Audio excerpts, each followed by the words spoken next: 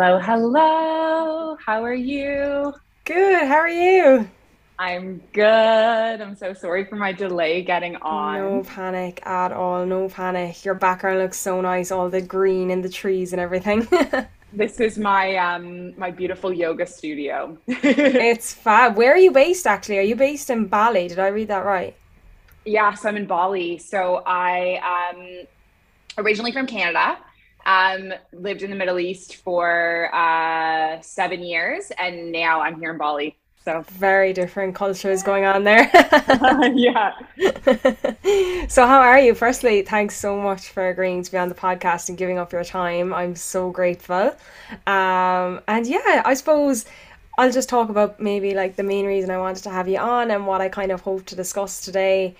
Amazing. Mainly, really, I wanted to have you on because of like your openness about alcohol and the relationship you've kind of gone through in your alcohol experience and the various different journeys you've encountered when it comes to enjoying alcohol and then, let's say, refraining from it completely. Am I right in saying that you no longer drink?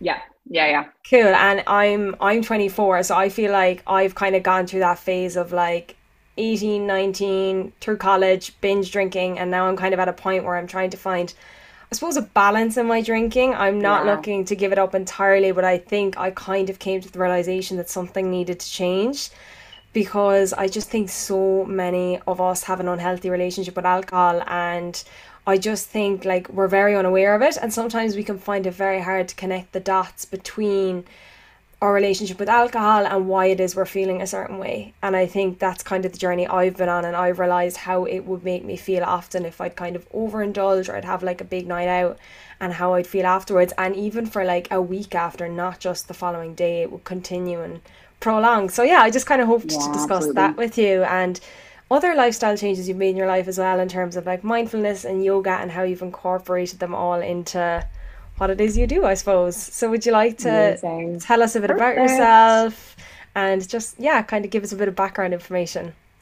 Yeah, so I am a Canadian. I grew up in the city of Toronto, and I moved overseas when I was 23. So I was a school teacher. I went to university and did concurrent education. So it was a program where I could do both a Bachelor of Arts and a Bachelor of Education simultaneously. And during that time in that program, I had some pretty big mental health struggles, pretty big party girl, drinking a lot of alcohol, had a lot of like kind of childhood issues that were coming up. And I started having some pretty big mental health issues. And so I started seeking counseling, seeking therapy, trying to like resolve what was going on with me. And it got recommended that I try yoga. And so I started yoga in university. It like saved my life, changed my life, became this like anchor for me. And the interesting thing about the whole thing with mental health for me is that I was really struggling with my mental health, and yet no counselor. Like I was reading in the DSM the other day, like the manual for mental health, that um there's certain, characteristics that would qualify someone with bipolar disorder, which is what I got diagnosed with.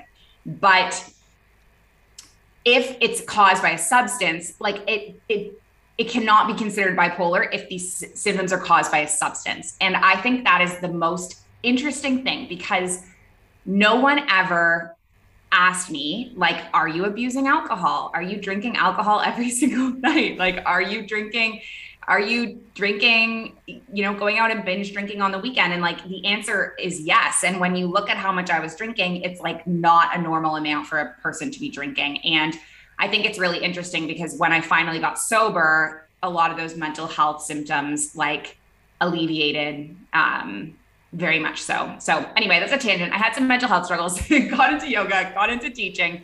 And then, I just wanted to be a yoga teacher full time. And my parents said, you need to get a job. And so I ended up saying, okay, well, if I'm going to get a teaching job.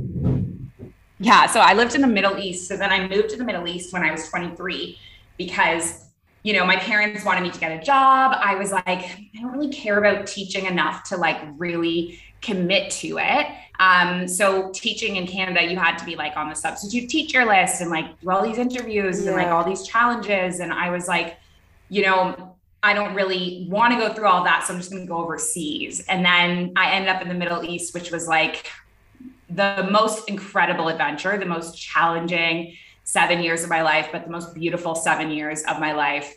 And in that time, I kind of hit some pretty big highs and lows and kind of had a few big mental health breakdowns, which finally culminated to me getting sober in 2019. And this was a pivotal time in my life because, I got sober.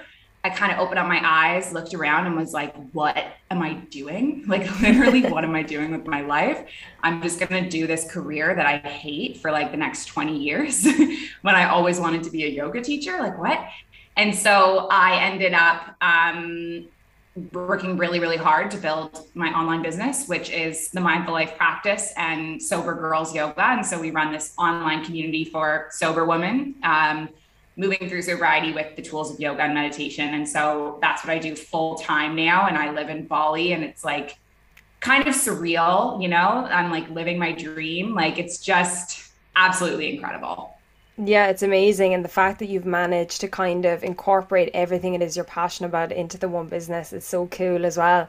And that you've managed to kind of create a life, I suppose, entirely designed to you and what it is you want. And then in terms of just, you spoke there about like your journey with alcohol and what it is you went through. So what was it like? What was it that was impact in terms of alcohol? What was it that was impacting your life? And why was it, I suppose, an unhealthy relationship with alcohol? Just to be clear.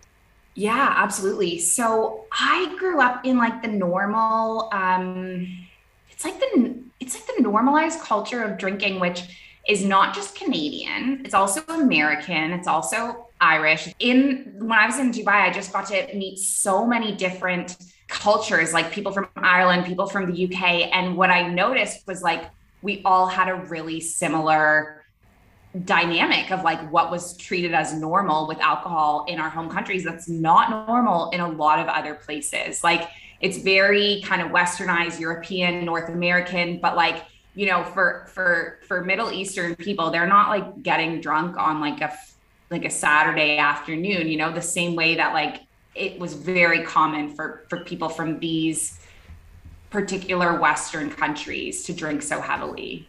I think the thing as well, I was the same as you in that I noticed when I left college, I kind of just, I suppose I normalized the behavior when I was in college because I was like, that's what everyone does, like that's what everyone around you's doing, like it's a college thing. And then when it continued Absolutely. into like when I started actually working, I was like, okay, like I'm a working professional now. Maybe the extent to which I'm drinking is not okay. And it was just becoming this recurring cycle of drinking at the weekends and then kind of being hungover on Sunday and wasting a day and just kind of, and just taking it a step too far, I suppose, rather than like looking at my relationship with alcohol and thinking, okay, like if I only had a few drinks as opposed to, like you said, kind of the cultural norm of an excessive amounts, because I too noticed that when I was on Erasmus in France, the varying different cultures that came together and what was kind of deemed as normal in some cultures versus what wasn't in others. And that is what I found too, that Canadian cultures, American cultures were very similar to Irish culture in the whole drinking kind of side of things and what's accepted versus that of another culture in where drinking mightn't be as prevalent and they mightn't do it as much, I suppose. Yeah, absolutely. Yeah. And it's so mind blowing how that norm can shape your behavior and shape your choices and shape what you think is normal. And so for me, like I grew up in a family of, they would be defined as normal drinkers. And my mom drank wine every weekend. And, I never saw her drink during the week that I remember, but my dad drank, daily throughout the week. And every family get together that I was ever part of, all the adults were drinking. My uncle was a regular beer drinker. And so this was my childhood, was like, oh, adults drink alcohol. That's all I saw. I did not see one sober adult in my entire childhood. And then I get to high school and it's like what all the the kids are doing. Like, I remember I turned 16 and I think I was 15 and I started dating this guy who was 17, and all we did was just get drunk together. That was it. Like, and so he just like introduced me to this life. And so then for me, this became my normal. And the funny thing is that, no one ever starts out wanting to have a drinking problem. I always say this because, you start over time and then it just builds and builds. And then by the end, it was my coping mechanism. And so with all the stuff going on with me, by the end, I was drinking wine every single night. So I lived in this building. So I lived for 2 years in Kuwait, which is a dry country, which was like the most wild 2 years of my life because I was like making wine. I was like dating anyone that would like give me access to alcohol. And then by the time I got to the UAE, I was in Abu Dhabi, and the building where they put me in to live in teacher accommodation had a liquor store in it. And it was like, I was so delighted about this when I first got there. And then, a year and a half later, and I'm like, I live in the building of a wine store. I need to stop drinking. So for me, it spiraled to a point of like daily partying every single weekend. And it just hit a point of like, I have to stop. Yeah, and what kind of was that turning point for you? What was the stage where you realized, okay, something needs to change, like this isn't normal behavior anymore? Because I think everyone can have that awareness, but there's a big difference between having the awareness of it's not right and then actually reaching the point of deciding, okay, I'm going to change that behavior. So there were a couple moments for me. I do remember in my younger days, I remember moving in with my ex and being really mindful that I had to monitor my drinking of alcohol around him. And he loved to get drunk on the weekend with me. Like, we were crazy on the weekend together, but he did not drink on the weekdays. And I remember being like, oh my God, I have to like manage how much I'm drinking around him so he doesn't like think I have a problem. Okay, And then I so remember slowly it like crept in. And by the end, I was just, things spiraled really quickly in that relationship. By the end, I was drinking like, I think almost every single night, just because I like could not cope with everything. But I look back on that and I'm like, that was for sure a red flag. But for me, I didn't see it as a red flag at all. Like, I just thought it was like normal. And then it really hit its peak the following, so that would have been 2017. I got sober in 2019. So in 2019, there were a few pivotal moments that I remember. And what really happened was, I think I was Googling like how to quit drinking. Am I an alcoholic? I was definitely Googling AA. Like, I was Googling all that stuff. And I started getting like targeted ads for 1 Year No Beer. Do you know 1 Year No Beer? no. Okay. So it's a UK based organization. And what they did very effectively was they would pick people from their community and get them to write a story about their journey with 1 Year No Beer. And then have these as Facebook ads. And all the people that they picked didn't identify as alcoholics. They all were like normal people who just had a few drinks and are so much happier and healthier, alcohol free. And I started seeing all these ads and I'm like, this is me. Like, this is where I belong. Like, not AA. I don't think I need to go down and say I'm an alcoholic, but this is where I belong. And so I'm seeing these ads, but I'm like too afraid to quit. And that's the funny thing about it, is that often I see this pattern. Like, I will get someone who reaches out to me on Instagram and say, hey, I'm interested in Sober Girls Yoga. And then I'll never hear from them. And like a year later, they'll sign up for my program. And it happens all the time. And it just shows how there's like a little bit of fear and a little bit of resistance. And it's like a huge lifestyle change. And often the seed needs to be planted in someone's head for like a few periods, almost like the surrender period of maybe like a year or 2 years before they finally quit. And that's what was definitely happening to me. So I was going through this big period of like, could I quit? Should I quit? Something I'm interested in. Final moments for me was I was on a trip with my mom in Morocco. And a big thing about traveling through Asia in general, like traveling around the world, you're going to hit countries and cities where alcohol is not normalized, where alcohol isn't available. And on our time in Morocco, there were a lot of cities where you couldn't get alcohol. And I was obsessed with like buying it, hoarding it, having it in my backpack, not sharing it with anyone. And I remember me and my mom hiked up the high Atlas Mountains on my birthday. And we got to the top, and I was like so pissed off that we only had one bottle of wine and I couldn't get drunk. And it was my birthday, my 27th birthday. And that was like the night where I was like, I'm going to quit. Like, I don't want to drink anymore. But I couldn't quit right away because there were like 4 more days of vacation, and like, you can't be sober on vacation, right? So I did quit on the flight back from Morocco to Abu Dhabi. So that was day one. That was April 13th, 2019. And never in my life would I think that I would be here. Never would I think that I'd be 3 years sober, that I would, be running this sober girls yoga community, have a podcast about sobriety. But it was like this pivotal change for me, changed my life. And yeah, and I'm just so grateful that I finally had the courage to try it. Yeah, totally. I think everyone kind of has some of those experiences in their life, isn't it? Like, not even in terms of alcohol, but just in general, where everyone kind of has an aha moment and is like, okay, we all have this intuition within us to know what's for us and what isn't. And I think it's so important to be able to follow that and like listen to yourself when you're telling yourself, I don't want to drink anymore, or I do want to drink, or whatever, you know what I mean? And just kind of to be able to follow that intuition and know what's right for you.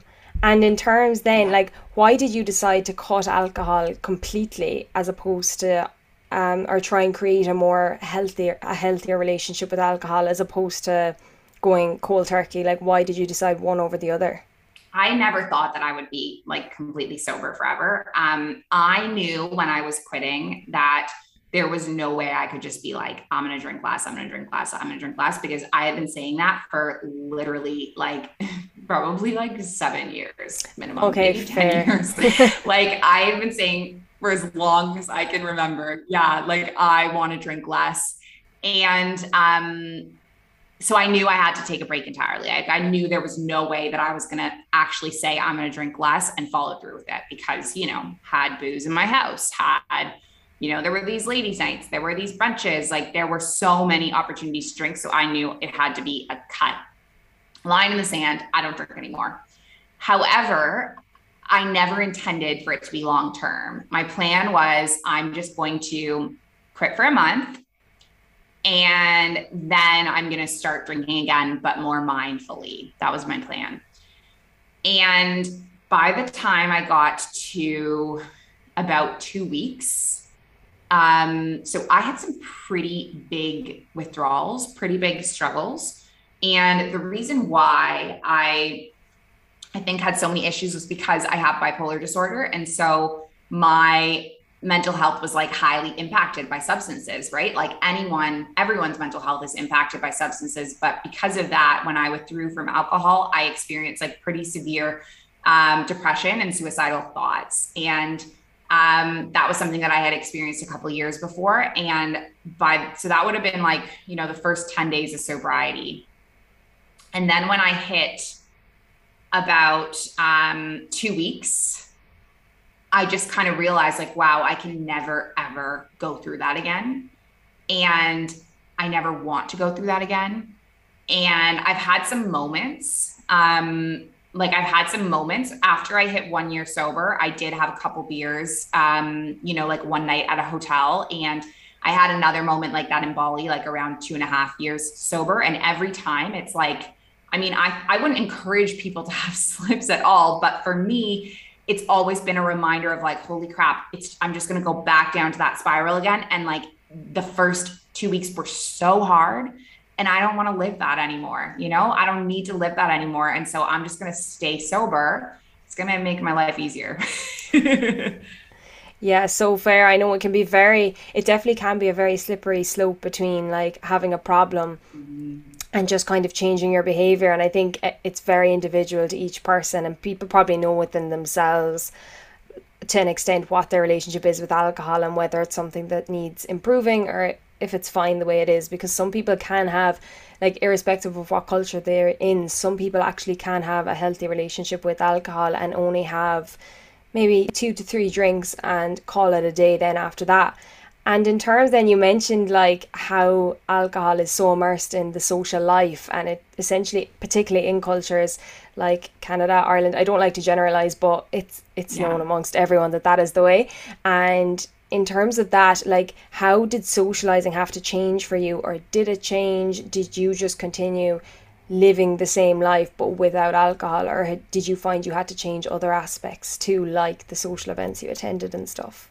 Yeah, that's a great question. So, in the beginning, I could not socialize at all for my first maybe 2, 3 weeks. The thing about the drinking in Abu Dhabi and Dubai, which is unlike anything I experienced in Canada, is that in Dubai and Abu Dhabi, it's a lot of events where you can either drink unlimited for free as a woman, like a lot of weeknights where women drink for free. And then there's a lot of weekend events where you pay, $70 or whatever, and it's all you can drink, all you can eat. And that I never experienced in Canada before. And that was why I loved it. Like, I was like, this is amazing. Like, when I was a drinker, I'm like, this is fantastic. But when you're someone who's trying to get sober and there's people around you being like, why can't you just have one? It's free, or like, why can't you just come and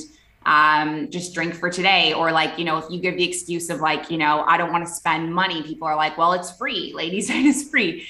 And so there was just so much pressure that couldn't be avoided in the same way that if you were in a city where you had to pay for each individual drink, it would be, you wouldn't have that temptation. Like, my temptation was like, if I had one, I would have, 10. And so I knew that I needed to have none, and I could not put myself in those unlimited environments. And so I spoke about this. I can't remember if I spoke a lot about it when I was in Dubai and Abu Dhabi, but I definitely think it's like a recipe for disaster for people who are trying to moderate their drinking or manage it.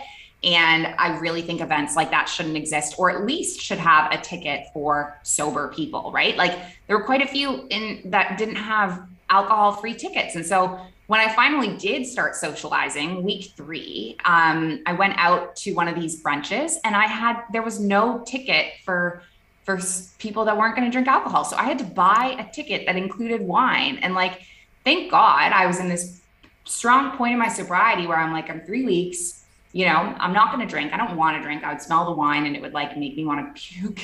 So I didn't drink. But I think for someone who's having an issue with alcohol, it's like the most unsupportive possible environment, with like no alternatives and no options. So anyway, the first 3 weeks, I did not go out at all. By the time I hit week 3, I felt strong enough to go out and strong enough to be in the groups. But then this strange thing happened, which is that I got into the groups and I realized that I no longer wanted to be there anymore. And that's because of who I was becoming, who I was evolving into, what my values were. And the people that I found myself sitting around as soon as I sobered up, I had chosen these friendships because these people like to party.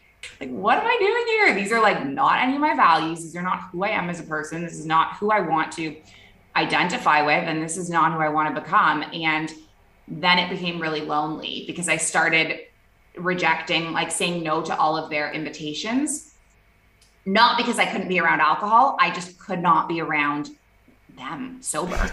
And they're great people. Like, I feel badly speaking about it because I'm like, they're great people. And for some people, yeah, they just want to gossip and that fulfills them, like, fine.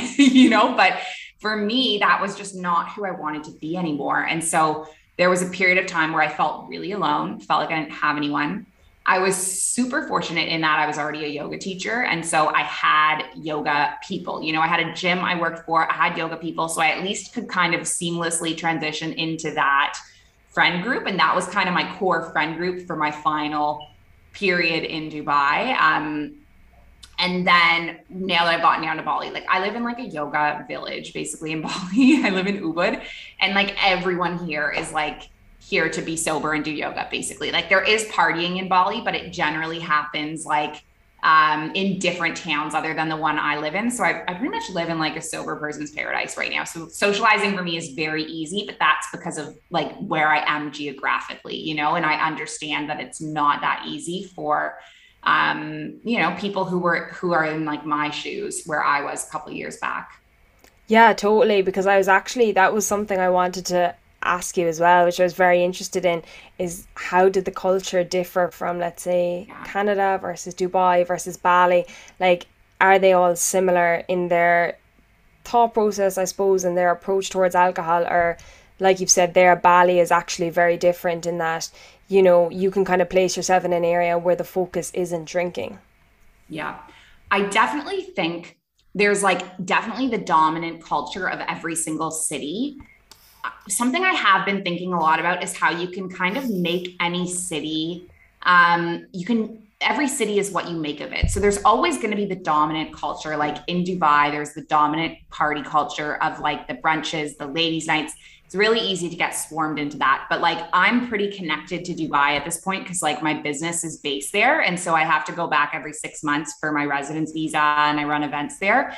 And it's a different city when I'm there now. You know, I go for hikes, I go to like, you know, casual brunches, I do yoga. And so I have a completely different experience of that city. And I do feel like it's the same when I'm in Canada. You know, I have a different experience now that I'm sober, but I definitely feel like anywhere there is a dominant culture, but it's also what you make of it. So, like, if I wanted to, I could be here in this yoga town partying and getting drunk. Like, I know there's a few people that do it.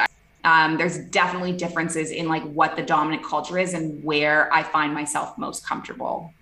Yeah, totally. And I think it's so personal, like I said, to each person. I mean, I've mentioned that I Yeah. do, like, I don't have anything against drinking. I still drink.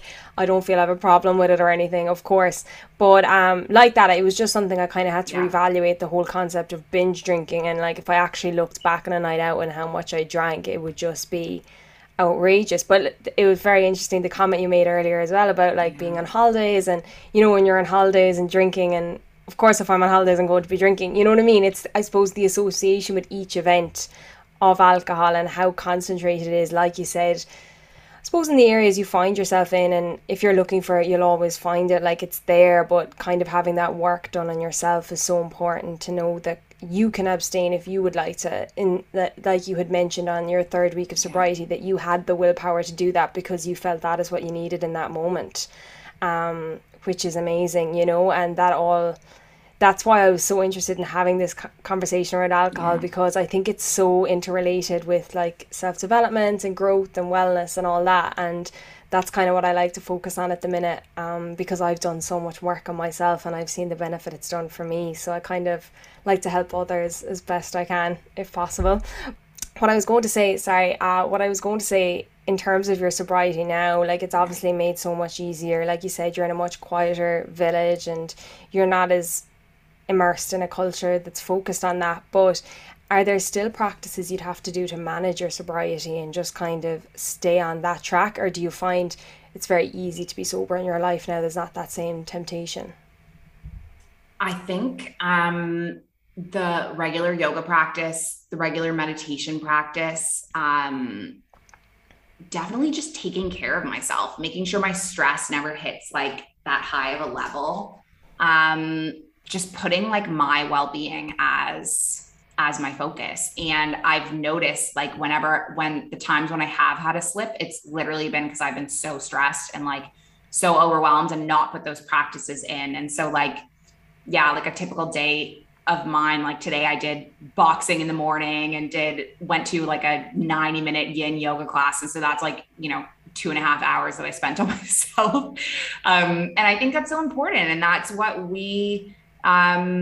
what's missing, is like we don't have these healthy coping skills for our stress. And then the only thing that's presented to us is alcohol as the tool, right? Totally, yeah. And like, I think people, while it's said that alcohol is a depressant, like, I think people think it won't have an impact on them because people don't obviously class themselves as depressed, depending on who you are, of course. But like that, but it does take its toll on everyone's mood, whether you realize it or not. And I think that was huge for me. And kind of, I'd often wake up from nights out and just like feel so crap within myself. And like, Yeah.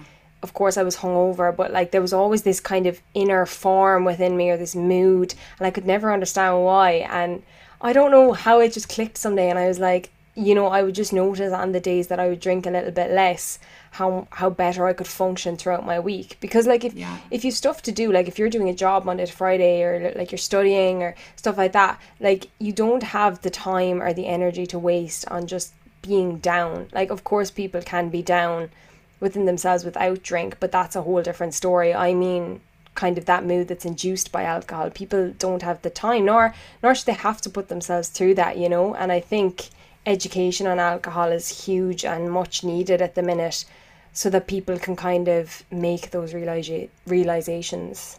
Yeah, absolutely. And then just in terms of your business and what it is you've set up, do you want to kind of explain a bit about that? And kind of, I know you've the podcast you had mentioned, and then you have like your yoga business, but in terms of, yeah, just everything you do and how it is you make a living and what you do day Yeah, to day. absolutely. Yeah. So my company is called the Mindful Life Practice. And so when I was about 30 days into sobriety, I met a psychic, Dan, who I'm still very connected with. And he said to me, you were never meant to be a teacher. You were always meant to be a healer. You're going to start this retreat center.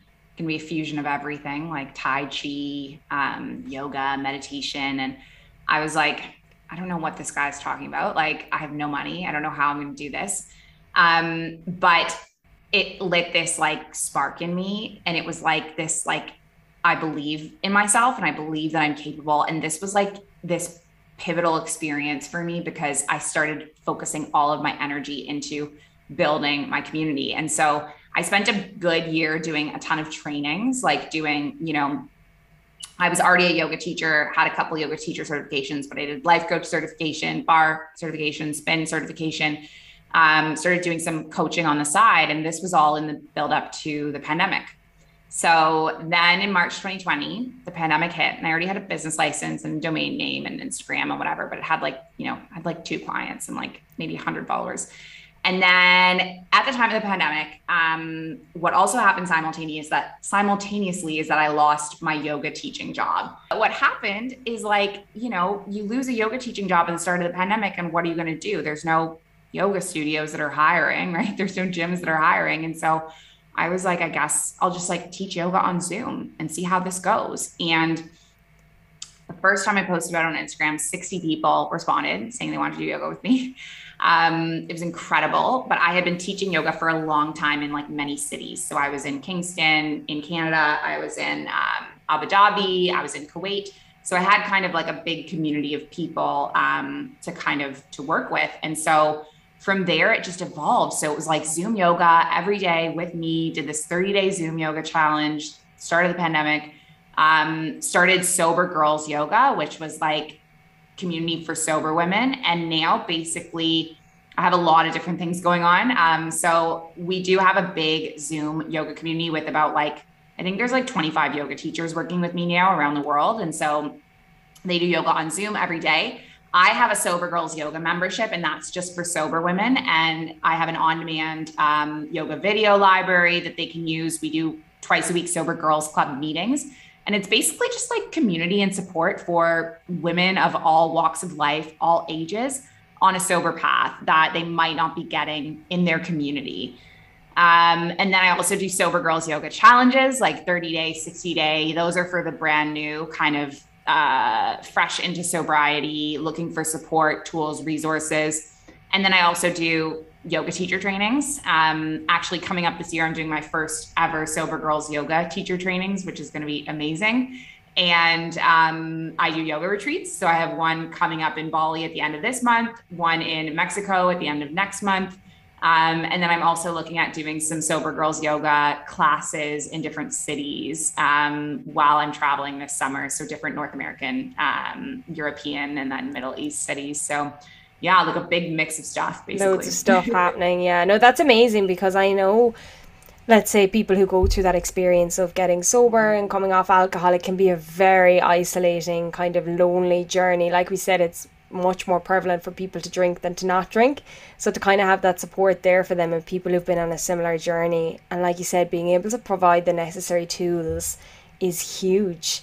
And what would be your advice to people who might be looking to do that, who might be looking to get sober and just kind of don't know how to do it or don't know how to improve their relationship with alcohol? Like, what's kind of your advice to people who might come to you and look for help and support? That's a great question. I would say surround yourself with people that are also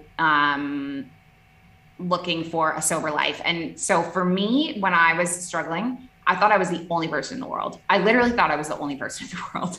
And the funny thing is that there is like this really incredible, massive sober yoga community, or like sober community on Instagram, on Facebook. There's like books, podcasts, there's so many. And so I would say if you're struggling, surround yourself and submerge yourself in all that stuff. And also find your community and find your people. And it might be like, I joined 1 Year No Beer, which was cool. It was like kind of a male oriented thing where, you know, the goal was to run a marathon, which is not really my thing. And so for me, I was in 1 Year No Beer until I found a better community for me, which was the one I created, the Mindful Life practice, right? But I think find your people and don't be afraid. You try one and you're like, this doesn't work for me, try another one. Basically just like find your community that's going to support and uplift you through this journey, because they're for sure out there. You just got to look for them. Yeah, and I think it's made so much more accessible now with social media. Like, that's definitely one of the greater aspects of the online world, is that you can access all these people who are kind of similar to you and find what you're looking for online if you can't find it in, let's say, your physical community or town or wherever it is you find yourself, because it's not as easy for people to relocate themselves dependent on different circumstances. So it's great to have that connectivity through the internet if you need it. Absolutely. And then you spoke earlier about, let's say, developing your yoga community, but previously having been told that that was what you were going to go on and do, and you just didn't believe it. And I just think, for me anyway, and I believe it's the same in a lot of people, we'd all achieve so much more if we just had self-belief and just kind of believed we could do it. It's such a massive thing within society that none of us have. Well, I don't think, not from what I can see anyway, that, you know, we don't believe that we actually can do and achieve what we put our minds to. So how did you find and grow that self-belief within yourself and just kind of go for it and have the courage to do so? I think it for sure was my psychic, was like the kind of the spark that lit the match. It has been honestly this ongoing learning curve for me of like, when you become an entrepreneur, you're going to fail more times than you succeed. You're going to fail and fall and make mistakes, and things are not going to work out. And the thing is that I'm like used to those failures. And so I think what people see from me is like, wow, she's super successful. You know, she has a ton of followers or a ton of podcast listens or whatever. But what they don't know is like, I was talking to one of my friends. We tried to launch a program the other month. It failed. No one signed up. And I was telling him, like, you know, my first yoga teacher training failed. No one signed up for it. Like, I wrote the tuition, got it already, got it set up. No one signed up for it. Now I've graduated like over 40 people around the world from that program. Right. And so the thing is that you're going to have to keep failing in order to learn. And you're going to have to believe that this is your path and believe in it so strongly that no matter what obstacles hit you along the way, you're just going to keep moving forward. Amazing. Yeah, no, that's great advice. Definitely. I think it's that thing of kind of like finding what it is you're passionate about and then just following through in it. I know it's like a very hard journey, and I can't even say that I've embarked on it yet myself, but just from what I've read and seen with other people, believing is everything and just having the mindset to know you can. Because I found that was what was so debilitating for me in the simple things of when I used to sit exams, and I'd be like, every time I proved myself wrong because I would pass the exam, but my mindset beforehand would always be, I can't do it. No, I can't do it. I can't do it.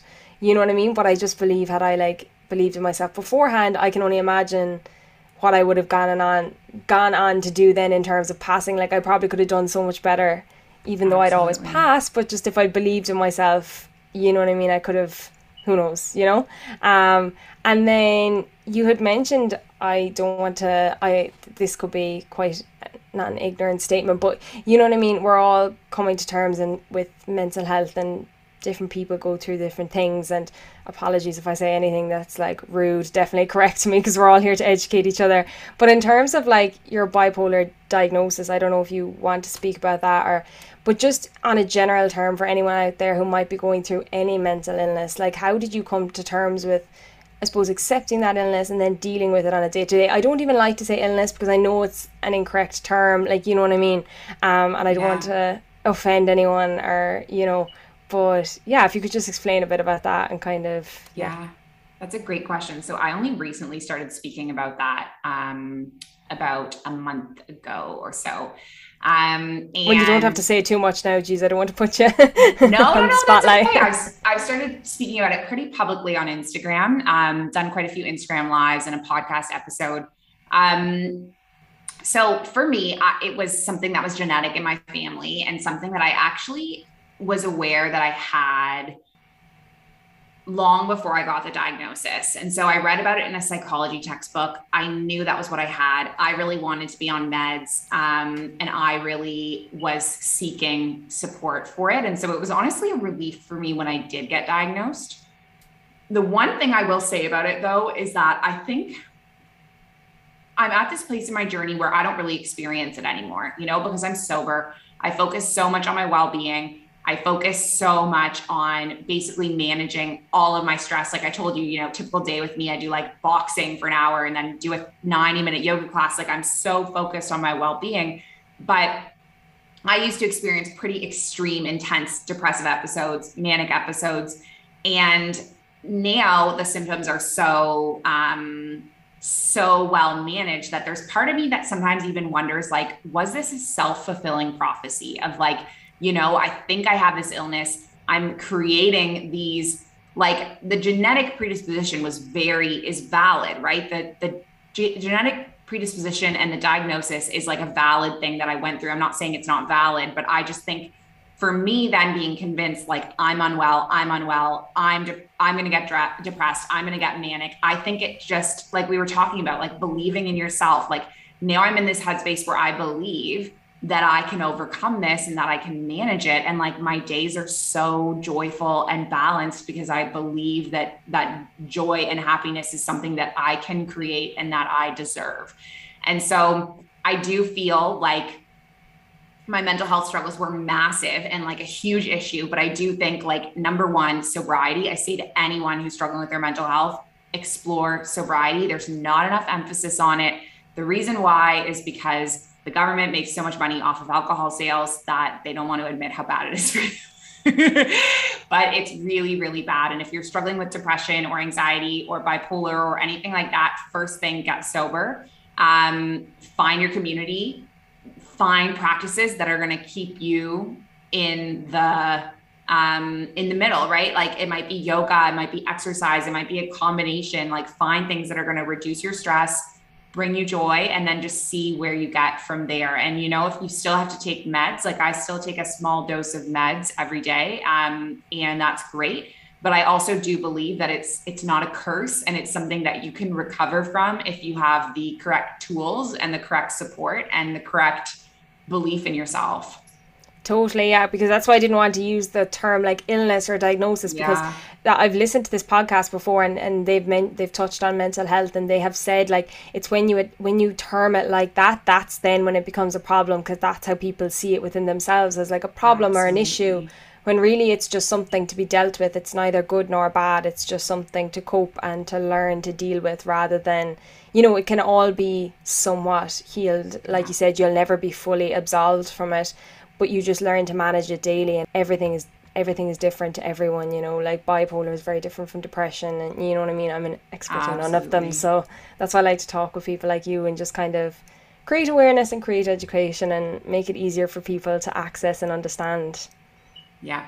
Yeah, absolutely. So going forward, like what is kind of your hope for the mindful life practice, and you yourself, like, even this might be a bit of a loaded question now, but like, do you ever see yourself drinking again? Like, or do you think that's it? Like, I'm done with alcohol. Do you think for you yourself, have you had to kind of say goodbye to that relationship for good? It's a great question. I don't see myself drinking again. I don't think It will bring me joy. If I do drink, it would probably be like a maybe there's like an occasion like a wedding and I have a sip of champagne or something. But I don't see myself becoming a regular drinker, and that's something that I want to avoid because my whole business, like not just because it's a sober business, but I truly think like becoming an entrepreneur and being clear-headed and being able to achieve so much is all resting on the shoulders of my sobriety. Because when I'm sober, I can take care of myself, I can eat well, I can be healthy, I can be fit. And so I do think that it's a really important cornerstone to me keeping the mindful life practice so alive and successful. My dream with the mindful life practice is that I just want to help as many women around the world get sober, stay sober, find yoga, change their lives the way I did. And I also want to keep uplifting people to kind of get to that next stage where I am too. So I'm really helping my yoga teachers with entrepreneurial skills and building their online businesses. And so just kind of helping people get to this place where they can create, a beautiful life where they're happy and healthy and free. Amazing. And then I always like to end the podcast on just kind of a positive note, and everyone will know this is the last question I always finish on. But what is one quote you choose to live by in life? I know it's like a hard one, and people are always like, "Oh my God, there's so many I could think of." But if one that springs to mind, what would be the one? I think one of my biggest things right now, I'm a huge Gabby Bernstein fan. Do you know Gabby Bernstein? Yeah, yeah. Love her. And her whole concept of just like the universe has your back, that is like my biggest thing, is like that is what gets me through the lows and the struggles of being an entrepreneur is just kind of trusting like the universe has my back. And when things are low, they're low for a reason. And there's a message the universe is sending me, and I'm being led, or I'm being guided to exactly where I need to be. So the universe has your back. Amazing. Well, I think that's everything. Is there anything you'd like to add, maybe, or anything you'd like to say that a little message you might like to send people? I don't know, anything at all that you think I might have missed? Nothing, but just thank you so much for having me. Like, it's just so wonderful to meet other people doing amazing work in the world, and it's awesome to be connected. So thank you for the opportunity and the connection.